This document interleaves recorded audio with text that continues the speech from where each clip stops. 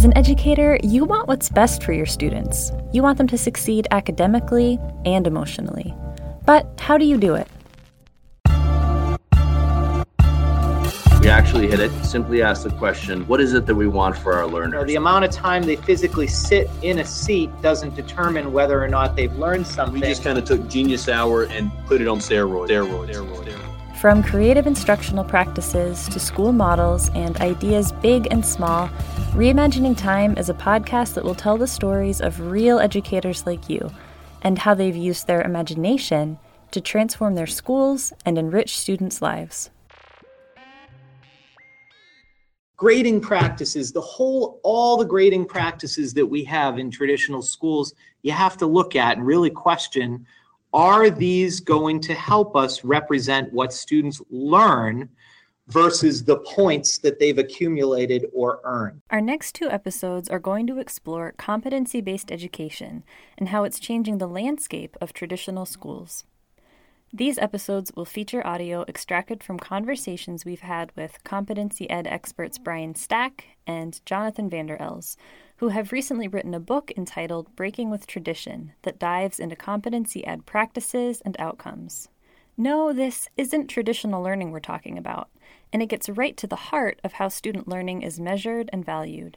In this episode, Brian and John will define competency ed, give us examples of how it affects student learning, and talk about how this changes grading practices to reflect something deeper than just a percentage of how well a student understands something. So first, what is competency-based education?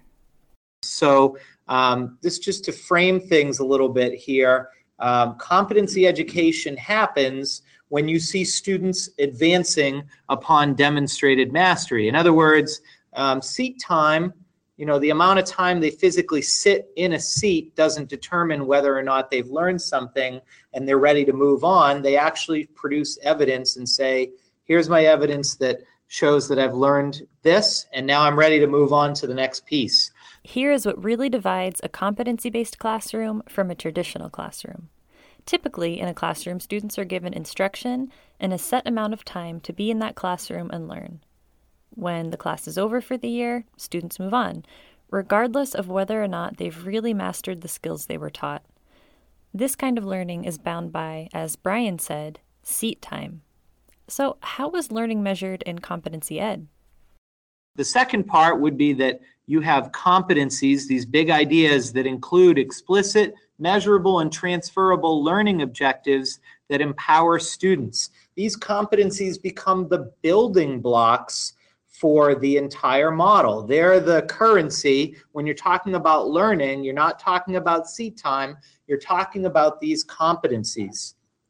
And the third part is that you're assessing these competencies with meaningful, positive learning experiences for student. That's a big piece.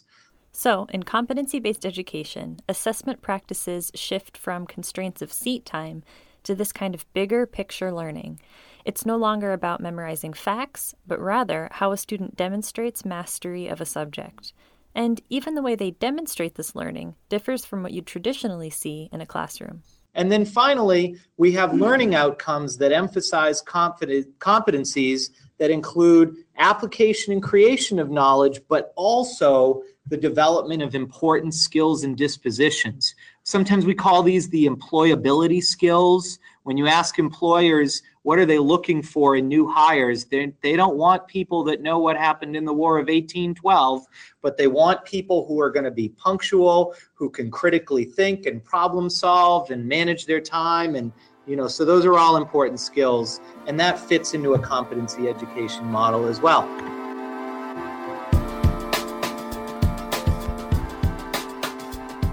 These transferable, real-life skills involve a deep level of learning, but they still require having a way to understand where a student is at in their learning and how you can assess and track those learning progressions.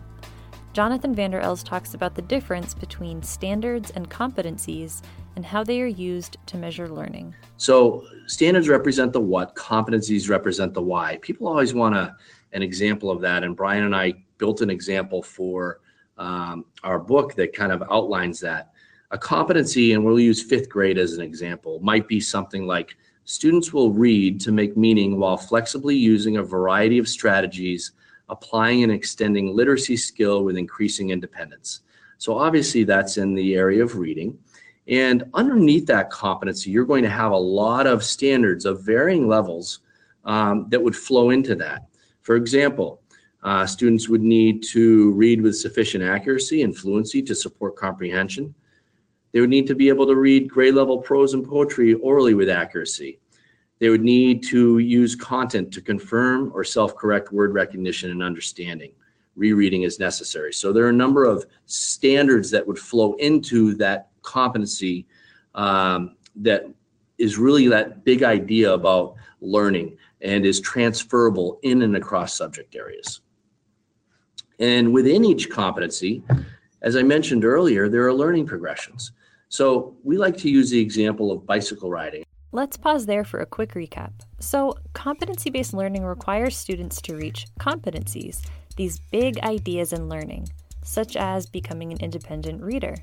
That's why you want students to learn what you're teaching. You want them to become independent readers. But to get there, they need to meet standards, such as being able to read a passage accurately out loud. That's the what, the specific skill they need to learn. And to get there, they have these learning progressions. Maybe they start reading with a partner, maybe just a few words at a time. As Jonathan puts it, it's like learning how to ride a bike. So there are steps, there are progressions to being able to ride safely by yourself.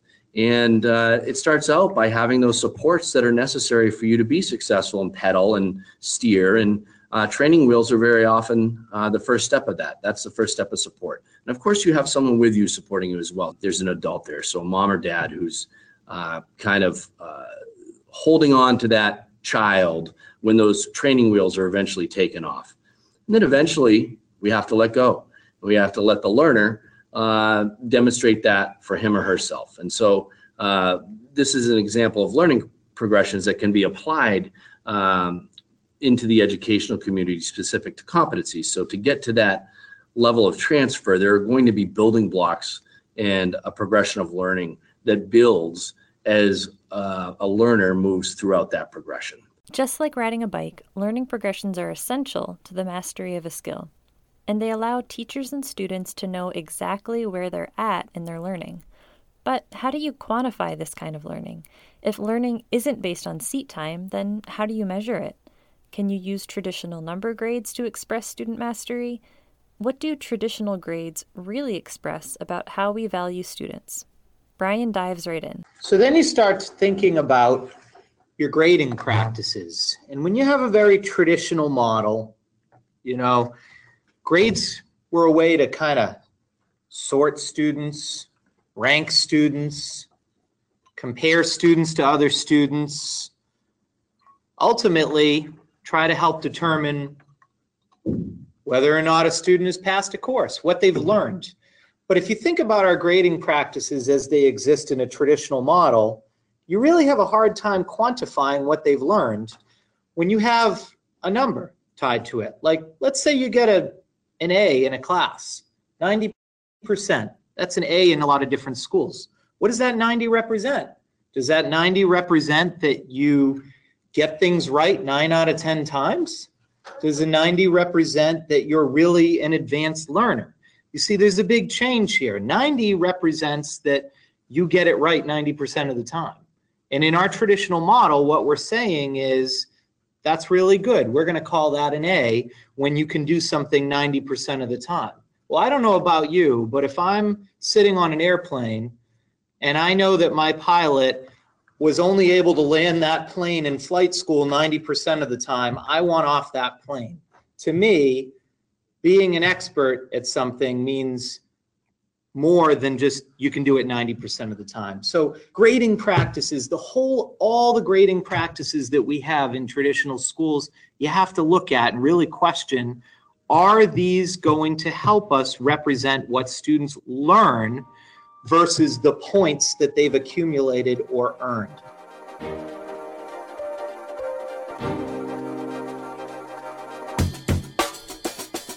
Traditional grading practices are now being highlighted as a barrier to equity in schools.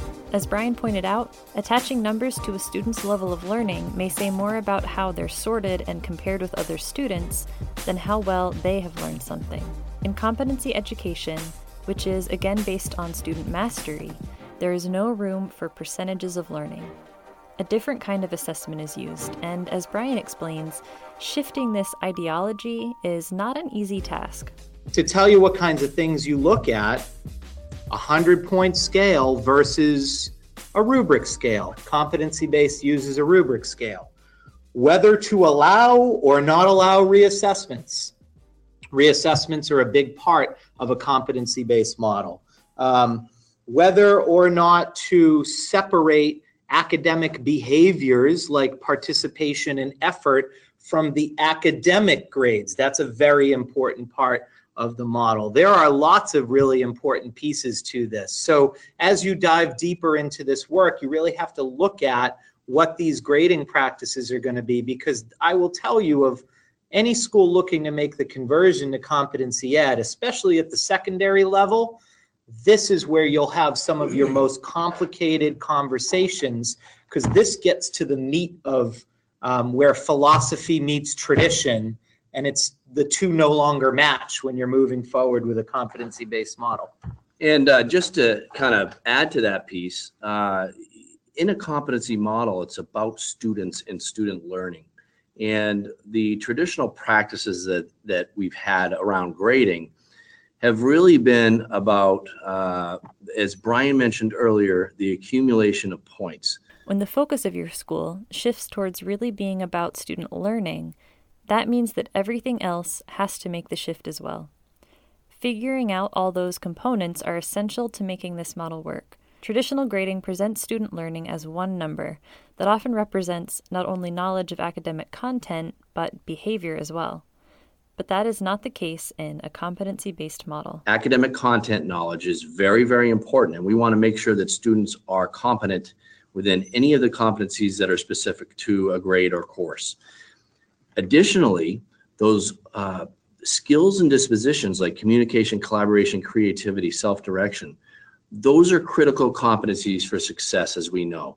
We want to make sure that we're being very clear about how students can grow in those areas as well. But we don't want to mix the two together.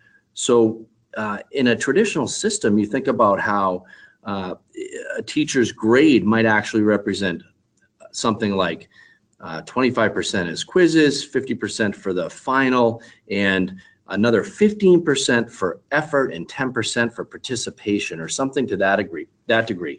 But in the next classroom over, it may be different. And so we've started to mix together, and we don't have a true picture of what a student actually knows and is able to do in both the academic arena or with those skills and dispositions. So it's really important to try to start to think about grading practices and how they can become truly about what students learn rather than what they earn. Behavioral skills and dispositions, as well as academics, are so important to the success of any student, but mixing them together into one number grade makes it unclear as to what a student is actually learning and where they need to improve. Rather, assessing students based on clearly defined standards will help them to reach competencies, and students who reach competencies will do more than simply earn points. Instead, they will acquire a deep level of understanding that results in the mastery of a subject. So, is your school thinking of making the leap to a competency-based model? Here's Brian's number one piece of advice. You know, if we had to pick a number one, it would be start today. You've talked about it, you've researched it, you're planning for it, but really you got to start somewhere, right? And there's an ancient Chinese proverb that says the best time to plant a tree was 20 years ago, but the second best time is now. And it's true in so many different ways, but don't be afraid to jump in. It's really, it's an exciting time to be in education, and it is an exciting time to be thinking about this kind of a model and how much more it can do for students than the models that we've had in the past.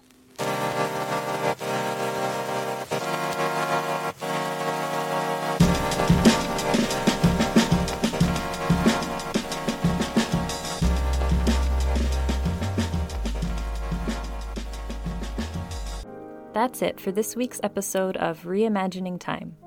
This podcast is brought to you by Enriching Students, a tool that helps teachers give students what they really need: time. Our intro track, Rough Cut, is by the artist Tripwire. And we want to say thank you to all of the educators who shared their ideas and stories with us. Look for new episodes of Reimagining Time on Spotify, Apple Podcasts, or wherever you get your podcasts.